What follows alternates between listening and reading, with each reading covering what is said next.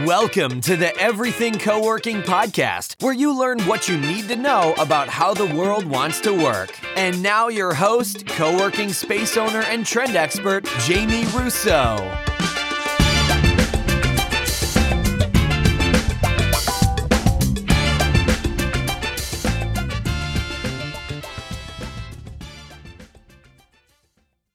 Welcome to the Everything Co-working Podcast. This is your host, Jamie Russo. Thank you for joining me. You are joining us for an episode that is part of the series, The New Rules of Engagement for Co-working Spaces. This episode's topic is about questioning your real estate structure and considering what's possible. So my guest on this episode is Michael Abrams. Michael's been on the podcast a couple of times talking about management agreements. So Michael has a long history in real estate and co-working and works with folks who are trying to create some creative partnerships with their landlords. So he always has some good case studies to share and a good pulse on the market. And so we're talking today about your real estate structure and how you might think about it differently going forward into 2022 and some creative ideas you might work through with your landlord to share the risk and share the reward of the model as the environment starts to shift and landlords have more space that's open. So I hope you enjoy my conversation with Michael. As we mentioned in the podcast, Michael and I host a course called Creative Co-working Partnerships, and we open it in a cohort model. You can register for it anytime, but we like to run Q&A sessions in cohorts because we think the group calls are A, way more fun,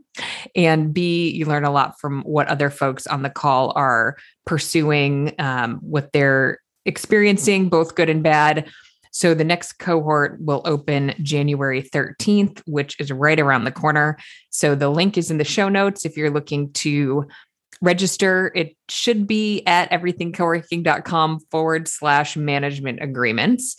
And speaking of show notes, we added a podcast index to the website. So if you're ever listening to a podcast and we say something about the show notes, and you're like, well, how do I find those? They're generally labeled with the podcast number. Also, the show notes, I've started putting links. If you open your podcast player, particularly Apple Podcasts, hopefully the links are in all the players, but you can open the episode details and find the links right on your phone while you're listening. So if you ever hear us reference something or you want to know more about the guest on the podcast, all those links most recently should be in your podcast player. But back to the website, if you're ever looking for a particular episode or details or transcriptions, there's a big link on the website that says podcast. And if you hover over that, there's an episode index. And that is the easiest way to find back episodes that are more than a few weeks old. The ones that are a few weeks old show up right on the homepage. But if you're looking for something older, use that index that you can find right on the homepage. So hope you are all doing well and rolling into the end of the year. And without further ado, here's my discussion with Michael. Michael, thank you for joining me today. Thank you, Jamie. Although always a pleasure. We've been catching up for like an hour because it's so fun to talk about everything that's happening in the industry. Yep, it is. So we're going to talk about management agreements, as I like to do with you. So you and I both were guests on the Office R&D Flex World Conference, which was a few weeks ago now. Yep. Yeah. So you talked about management agreements, and I got to kick off and talked about how everything's changing, the new rules of engagement. And one of the sort of things you should question is your real estate structure. So there are, and I'm curious, I have so many questions for you. We're going to talk about what's happening out there in terms of creative partnerships, creative agreements. They might be a management agreement, might be a rev share, how to get them, how to identify them, kind of an update, because you and I chat about this. You've been on before. We'll put the links to our other episodes in the show notes. And we should mention, we have done a course together called Creative Co-working Partnerships. And we're kicking off our next cohort January 13th. And we like to do cohorts because we like the groups. You can learn from what other folks are going through. We have folks in the cohort now who are working through deals and asking great questions. But we'll put the link in the show notes because you can join anytime. But our next live cohort will kick off January 13th, 2022. We're getting there. Totally. Okay. So one question that I had for you, which is maybe starting in the middle, is it a good time to be thinking about a management agreement, or is it a good time to get a deal on a lease? Good question, Jamie. So there's no simple answer to Okay. that. It obviously has to do with the operator, what their experience is. But look, let's face it. There's more landlords that are now intrigued about co-working and flex office. There are operators out there that are doing extremely well and they want to expand.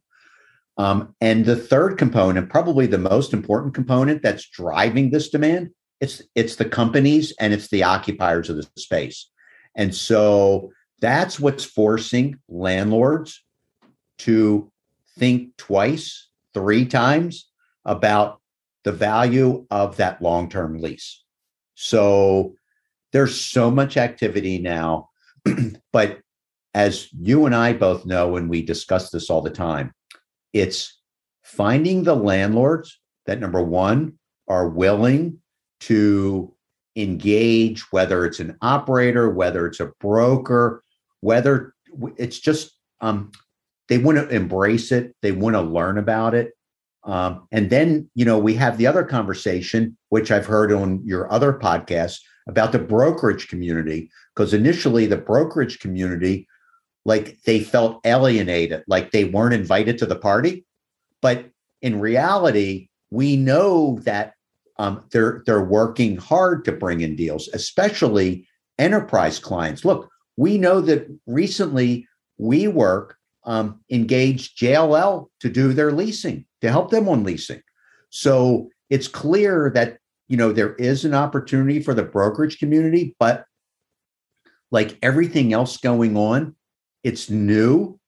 So people have to understand, while you and I know it because we live it 24/7, not everybody else knows Flex and what it offers. And that's, to me, that's the challenge. It's getting out there and getting noticed, whether it's about a brand, it's really about education more than anything. And I see this transition is going to happen between now and 2022. And most recently, somebody asked me, so where are we in the process? I said, I'd say we're in the top of the second inning. We're already at Flex 3.0. It's evolving. But at the same time, there is so much more growth and opportunity out there. We literally have just skimmed the surface. Like, Jamie, what would you say? Maybe 2% of the office market is Flex? Yeah, not even that much. No, it is. That is the national or North America. It might include Canada average. It's higher in some major markets. It's 2%. Yeah, I mentioned the ULI group that I spoke to recently, and Jim Hyde. We're going to have Jim Hyde on the podcast in the next few weeks, but I gave them that stat. It's so small still, but the awareness, and I mentioned you in our pre-chat that I was talking to Sam Rosen from DeskPass, and he said they're getting leads from occupiers who are just Googling. And he's like, exactly to your point, they don't know all the things that we know. Like they just, they're sort of finding solutions on Google and they're investigating. There's still so much education to be done. So back to my question about the lease before we go. Do you think, and it relates to your comment about the inning that we're in, I wonder, are we still very early stages around good lease deals? Because there are so many occupiers that are still in leases that maybe they'd like to give up,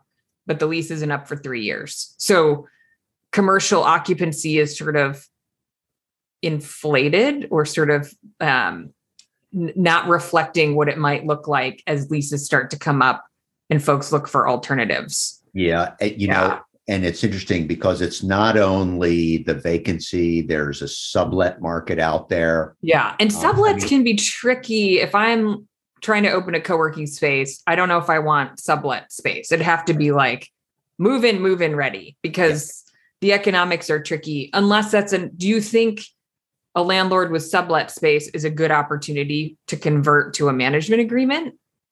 It is. A lot of it will depend on how long is the term left on the sublease agreement.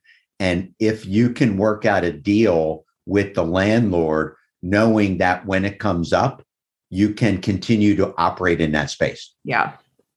You know, look, at the end of the day, landlords do what they feel comfortable doing, and that is long-term leases.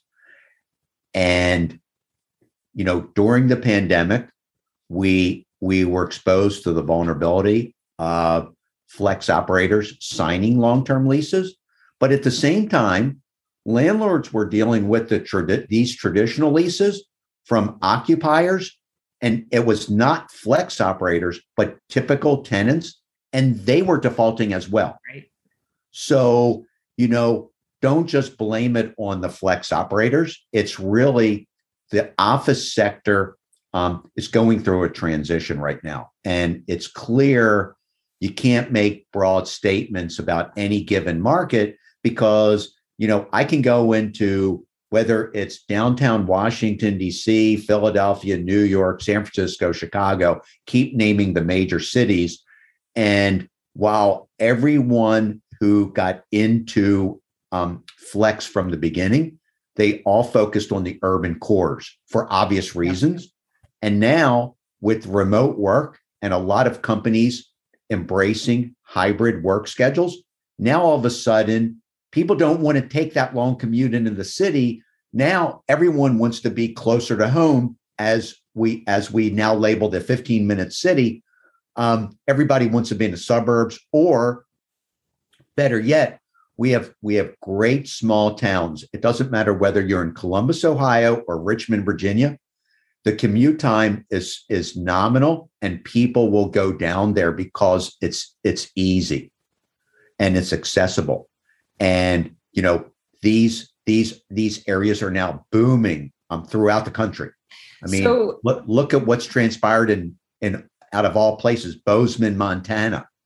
And people, you know, now that people are working remotely, they want that, they love that quality of life. And in the suburbs, people are, you know, they're signing up deals left and right, private offices, open desks. Yeah. I'm seeing. So, but if I'm a co-working operator looking to expand and I'm interested in doing a creative partnership with a landlord, are the landlords in the suburbs open to deals, or is there so little? I mean, are they struggling to fill their space, or is there we're still so close to the pandemic. We're not, we're not really, we are far out from it.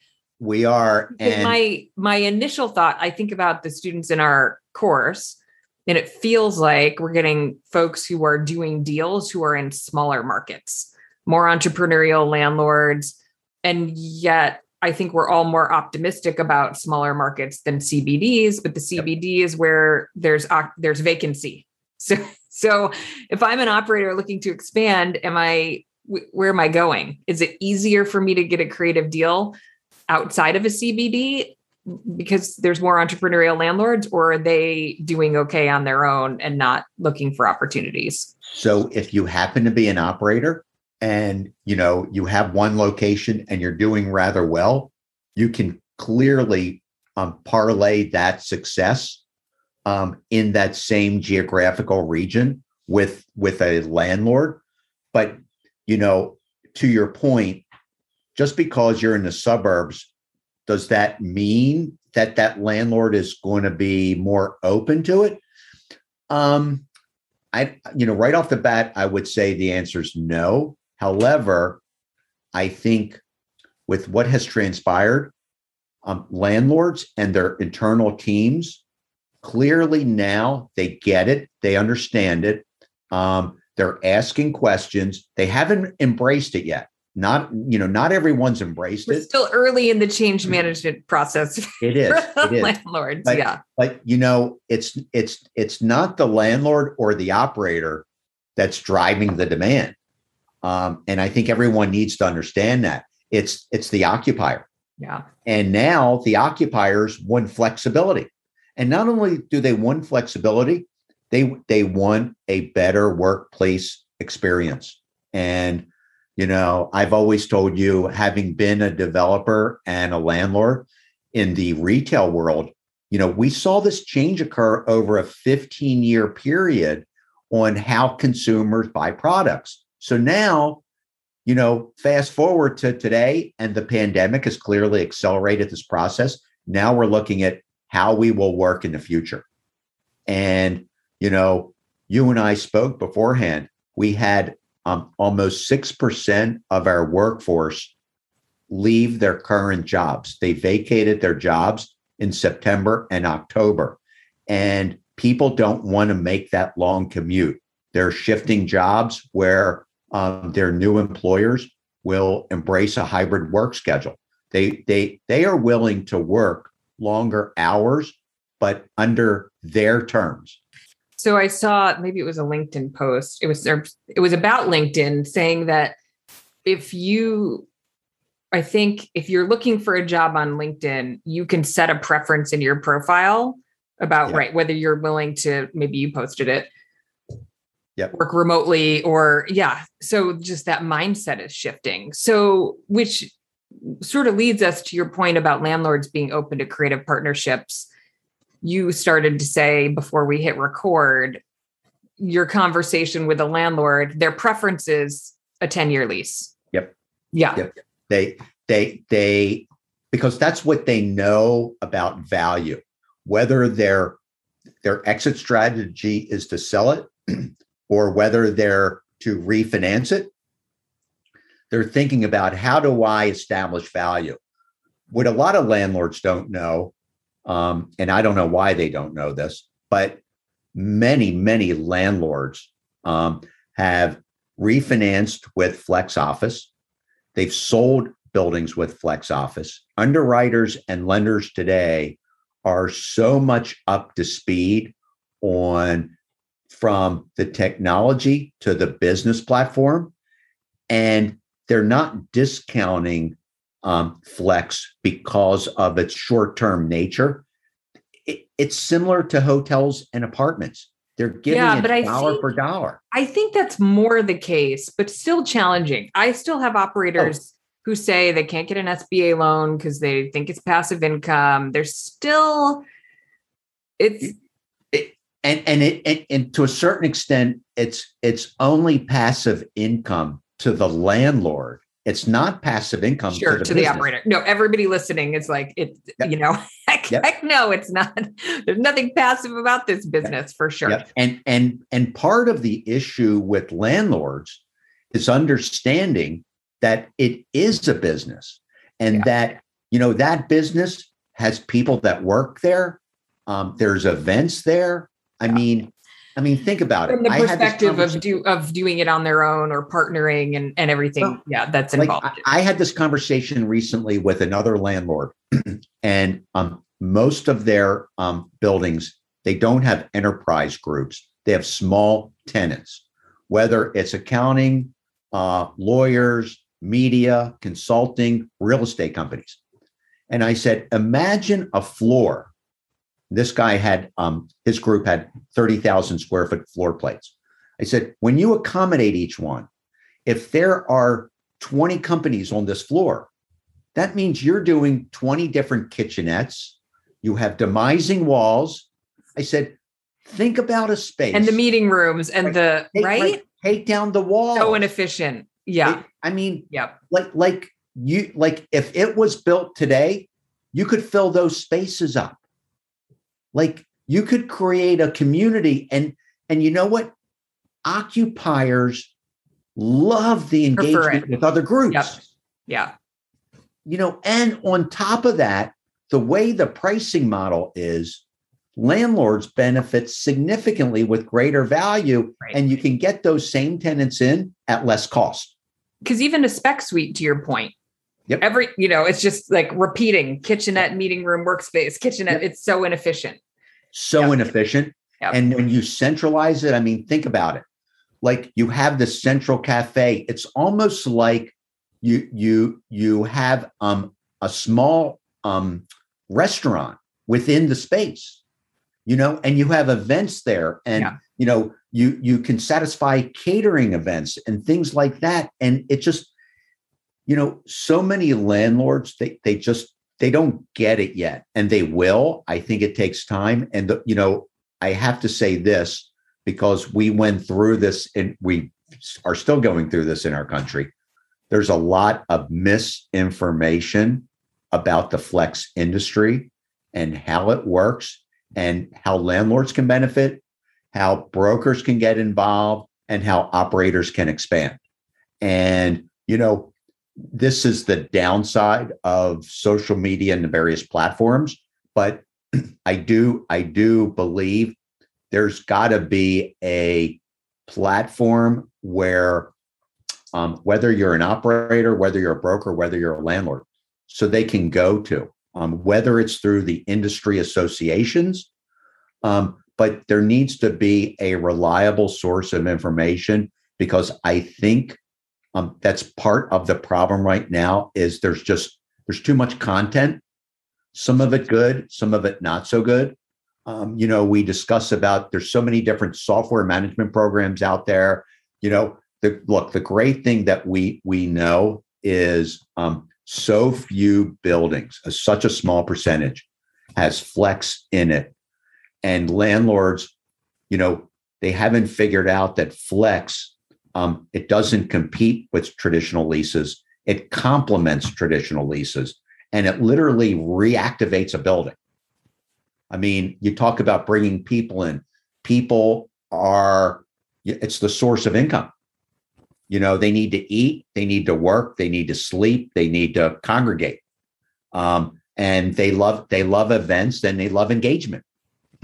We're a creature of that. Yes and no. Anybody listening will say, wait, only 20% of my members actually come to my events. So they love access to, and they love the optionality of what's happening in a space. Yeah, they do. And you're right. Not every, not every member wants that engagement. Yeah. They just want to do their work and leave. But that's the great thing about Flex Office. And it's it's aspirational. I mentioned there was a woman that I met at the ULI event, and she has a space in a larger commercial setting that has a bar. And she said she always tours prospective tenants through the space, and they see the bar and they picture themselves in I think it opens onto a rooftop deck. They picture themselves having these great happy hours with their teams. And she's like, they may never do it, but they love the idea of it. Right. And it's so compelling. Yep. And she said it makes such a huge difference on her tour for other tenants in the building. So I'm wondering if what you're saying is landlords are understanding that the world is changing. They still prefer a 10-year lease, yep. But you said your question to them is, how likely is that to happen? And so they had to get real about that, but they still don't necessarily understand the model and how to actually execute or how to partner, which is, yep. Yes, we're trying to help with that. We have some landlords that have enrolled in our course. Yep. So they're, we help them get kind of really into the weeds on what it looks like to partner, what it looks like to run the model, but there's still a lot of education to be done. And one thing I see in our course is that folks who are getting things done pretty quickly are doing it with a landlord that they already have a relationship with. Yep. Yeah. Yep. But you're working on other deals. So you mentioned one, we won't mention names. Is it a landlord that they had a relationship with, or was it sort of a cold relationship? No, it was cold because the existing operator has a lease that's expiring. And one thing that we are seeing that a lot of operators are aware of is there's a lot of former flex spaces that are sitting vacant. former Regus spaces. I'm working on where we're taking a Regus space over and, converting a Regus space to a modern day workplace experience. It's not the easiest task. However, the caveat is we can transform a space into, the 2022 version of Flex 3.0. It's got existing demising walls. So we can reduce the CapEx expenditure and transform that space. So to me, that's the most exciting thing out there. But look, in Washington, D.C., there's one landlord who lost WeWork as a tenant. And they decided, after they realized the risk and the loss, they picked up the pieces and they created their own brand. They get to start a brand with 3 spaces already fitted out. So, they could have gone the other way and brought in another operator, but they decided to do it themselves. And they created a team to do it internally, which to me is great. And as long as you understand the business model, the lead generation, to the IT component, to all the other various factors, that's, to me, that's great. But not every landlord gets to take over a vacant WeWork space. Yeah, right. Not very many. So the deal you mentioned with the group that with the lease expiring, they're shifting into a management agreement. Is that space an existing flex space, or are they doing a fresh build out? We're doing it's an existing. Well, it's a former Regus location. Okay. So yes, there will be a new fit out, new cafe area, quite large, and really, bringing in a new design team and a totally new workplace experience that provides all flexibility from small users to teams, the conference facility, the whole 9 yards. Hey, I just wanted to jump in really quickly before we continue with our discussion. If you're working on opening a co-working space, I want to invite you to join me for my free masterclass, 3 behind-the-scenes secrets to opening a co-working space. If you're working on opening a co-working space, I want to share the 3 decisions that I've seen successful operators make when they're creating their co-working business. The masterclass is totally free. It's about an hour. It includes some Q&A. If you'd like to join me, you can register at everythingcoworking.com/masterclass. If you already have a co-working space, I want to make sure you know about Community Manager University.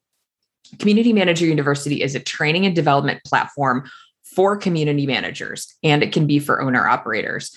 It has content, training, resources, templates from day one to general manager.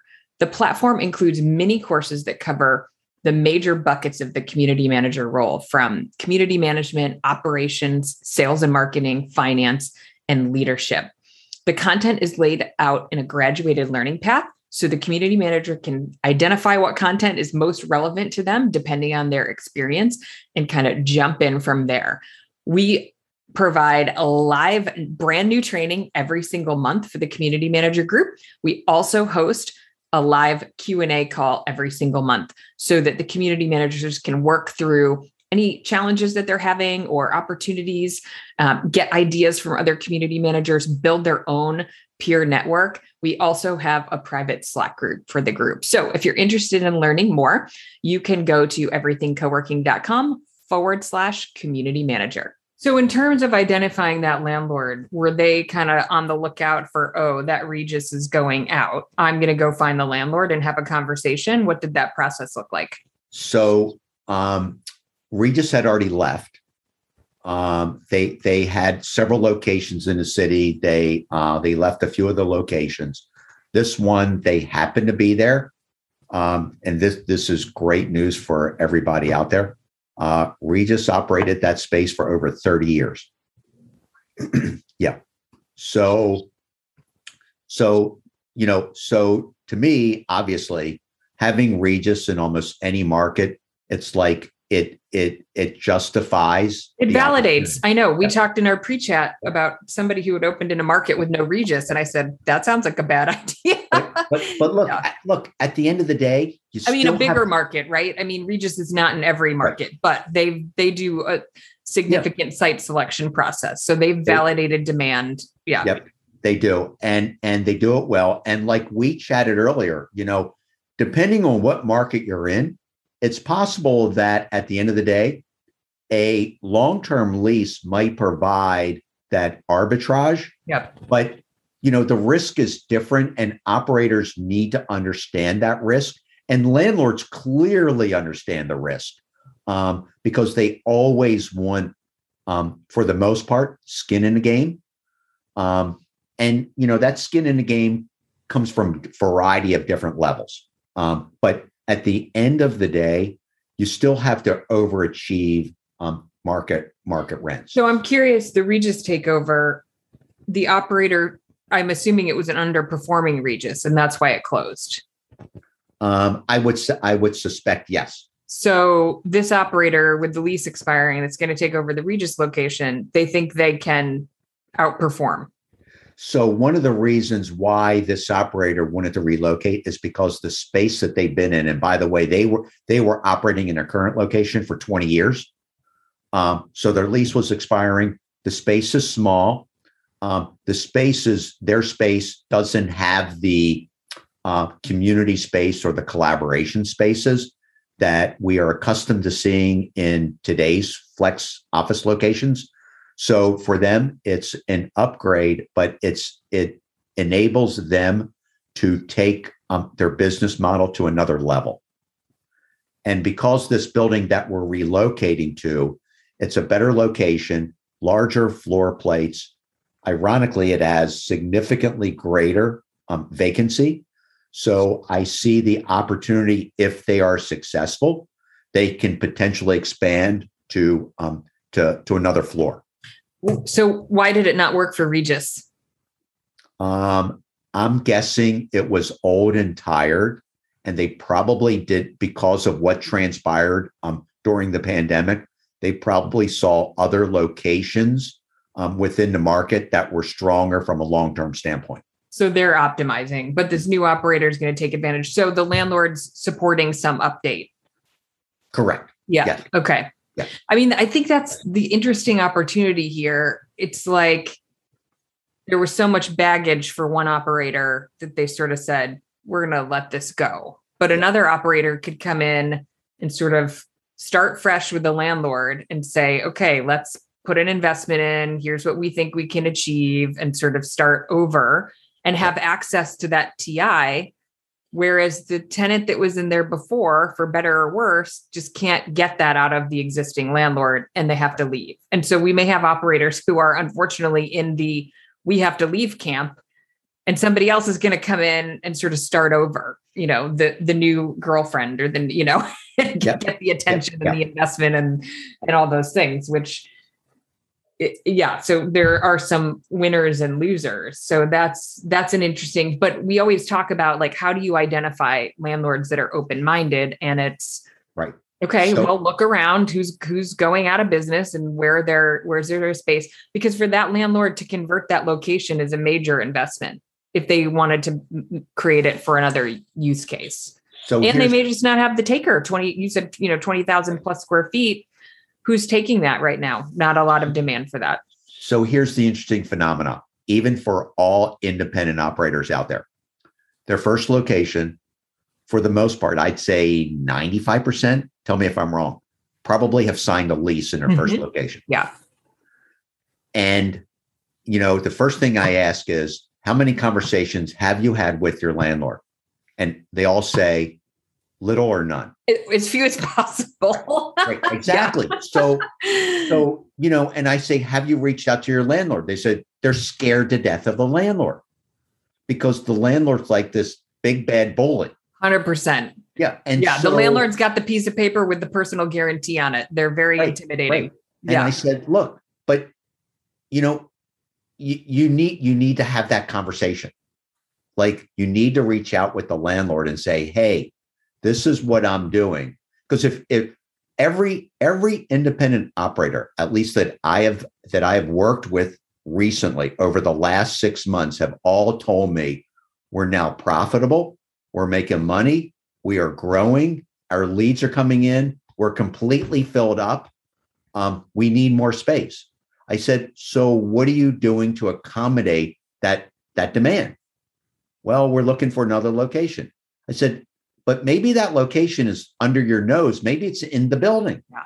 And like, oh, I didn't think about that. I go, you have a landlord. I go, imagine if you could provide additional income to the landlord. Why wouldn't he consider that? Like, what if you had members that wanted to grow and you can't accommodate them, but maybe somewhere they could be accommodated somewhere else in the building, like everybody wins at that game. Yeah. I mean, you and I talked about this too. I have members who are doing this. They're getting leads for larger requirements. Yep.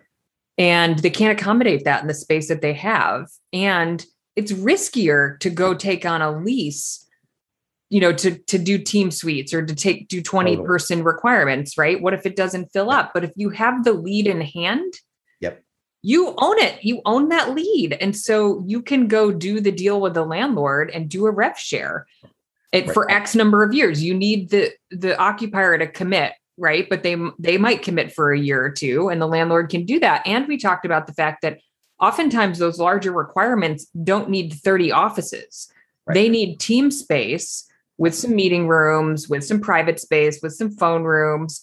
And you can do that. And you can give them the meeting rooms, the event space, the whatever, with your existing space in the building, which is a huge advantage. Yeah. Huge advantage. And so many people just, they don't even think about that. It doesn't even come in their thought process. Yeah. I think because operators think of expansion as like, I need a new footprint elsewhere. Right. And so here's the other dilemma that, people don't necessarily talk about. It's the timing issue. Yeah. It's like when a member comes to you, like they need it now. Right. Well, guess what? There's nothing available now. And in order to engage from the landlord to the operator to the occupier, it takes time. So it's really about landlords with vacant space. Like, instead of the space just sitting vacant, like create that flex right away. Yep. Like totally. It really doesn't. And again, there are buildings, because you and I, there are operators whose buildings are at 100%. There's no space to expand. Yep. But if you're in a building that's not there, your landlord is probably not getting leads, but you are. Yep. And if you were a little scrappy about it, you could talk to the landlord. Is he open-minded? Is she open-minded? And then go after some of these larger requirements that you would never have thought to go after because you don't have room for 20 people. That's right. And you could do it on a rev share basis. So there's no risk to you. You just handle the contracting. It's as if you're sort of broker operator. Yep. Yeah. I mean, you and I are seeing this, all over the country. As a matter of fact, you take it to the next level, and it's like landlords are now dealing with this increased operating expenses on every line item, because of supply chain and inflation. Like, everyone's trying to get ahead of it. And the answer for the landlord is right under their nose, and they don't see it, and the operators don't see it. And it's up to us to make that connection for them and try to find that language, that middle ground that everyone understands, where you're creating value for the landlord and you're accommodating flexibility for all the occupiers. It's great, but not a lot of people are doing it. And, it's really it's the education. It's about the understanding of the elements and the business model. And, I think we're going to see more happening in 2022. I think we're going to see this huge surge in demand. My only caveat to everything that we're saying, it's I think it's the obvious that nobody's talking about, but it's happening in Europe, is there's another surge going on.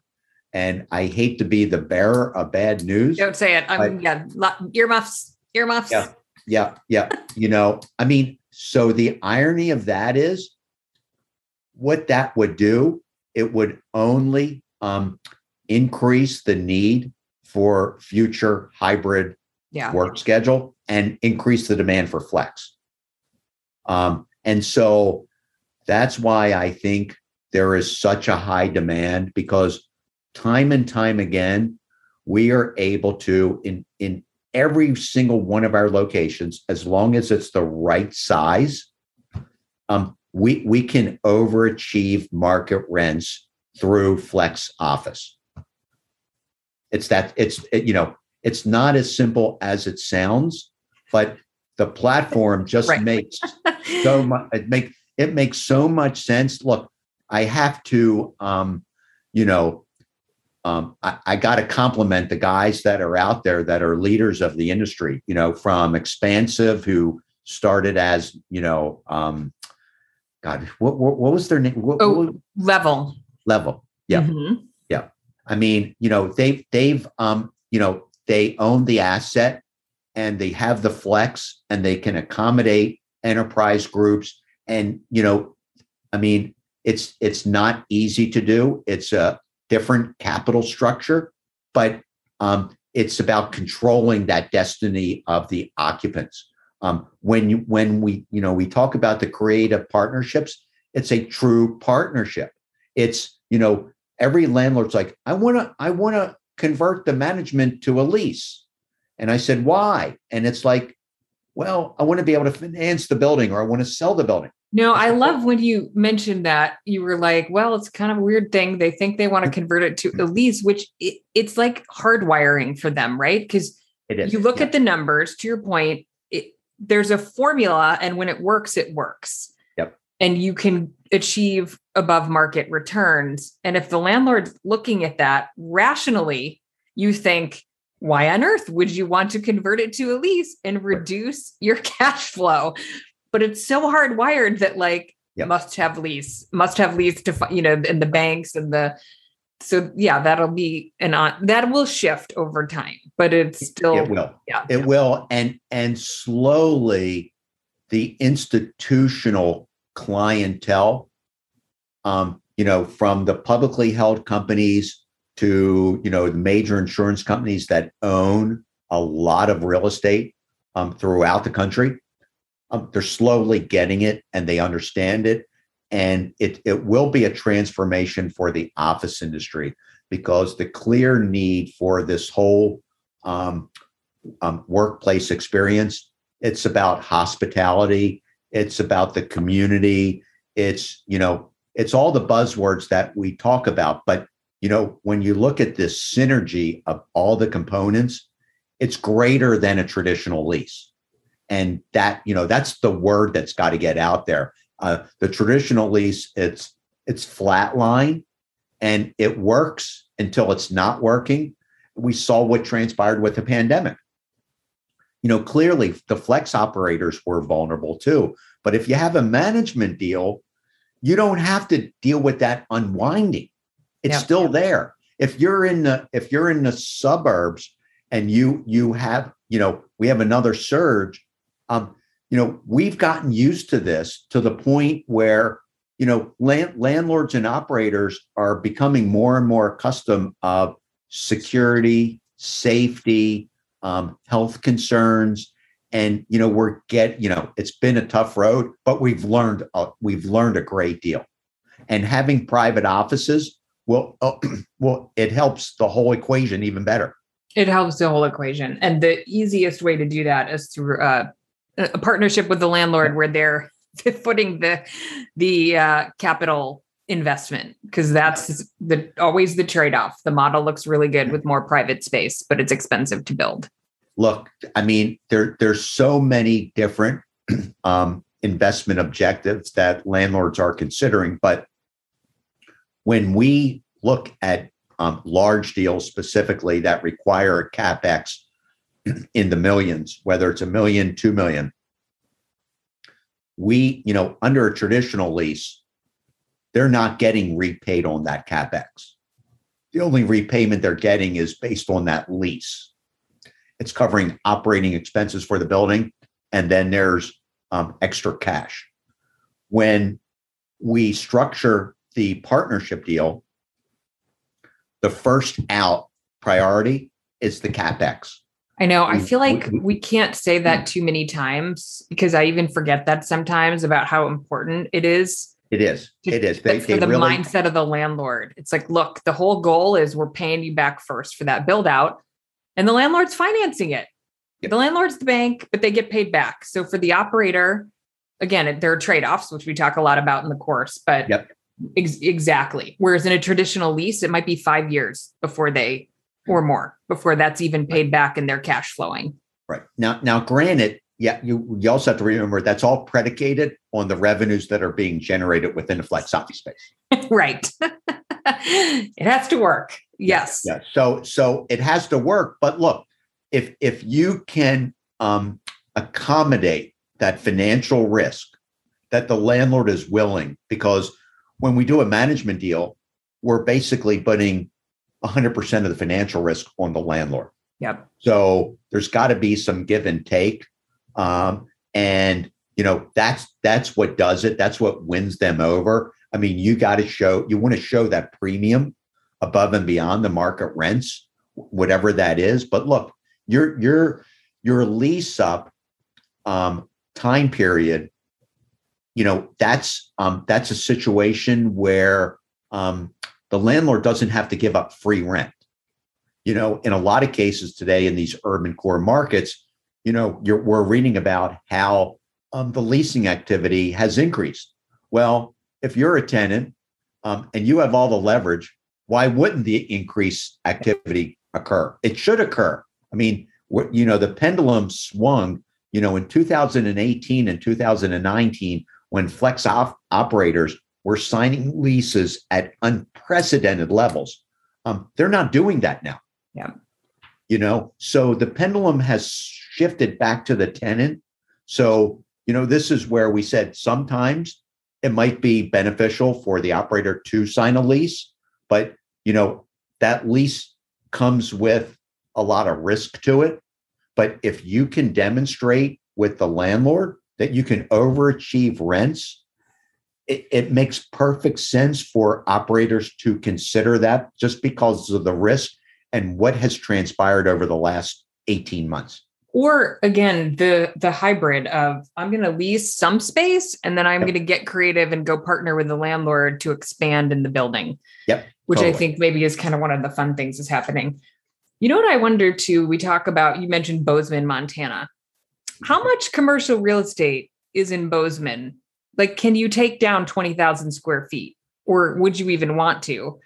I feel like that's a challenge in smaller markets, is like people want to live there and they want to be a part of the community and they want to go work downtown in Bozeman. But can I find commercial real estate in Bozeman? It's all about the demographics. It's looking at what's the income levels, what's the daytime population and the needs. Who's there. If people left New York City and they moved to Bozeman, look, we've seen this surge for flex up in the upstate New York area, whether it's in Troy or Albany. I mean, who would have thought that years ago? But I have a new member of the startup school who sent me pictures. He bought this 1890 mansion, like on the water. It must be the Hudson River.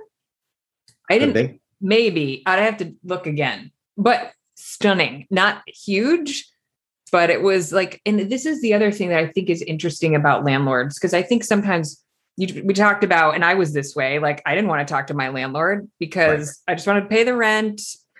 I'm going to put all my focus in to be able to pay the rent. And I found him to be intimidating.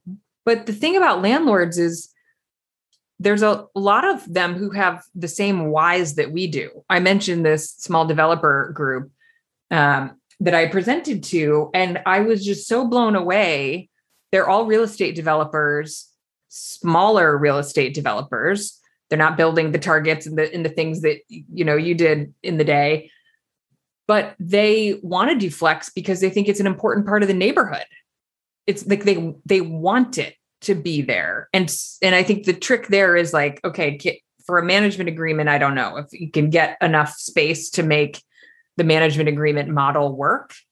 But there's something there. And those landlords want the community piece of it. Like Yep. It's bigger than just getting a long-term lease for them. And I think there's more of those people than we think. And it's a matter of how do we find them to partner with them? I totally agree because, like the group up in Albany, like that, this is almost like their way to give back to the community. Yeah.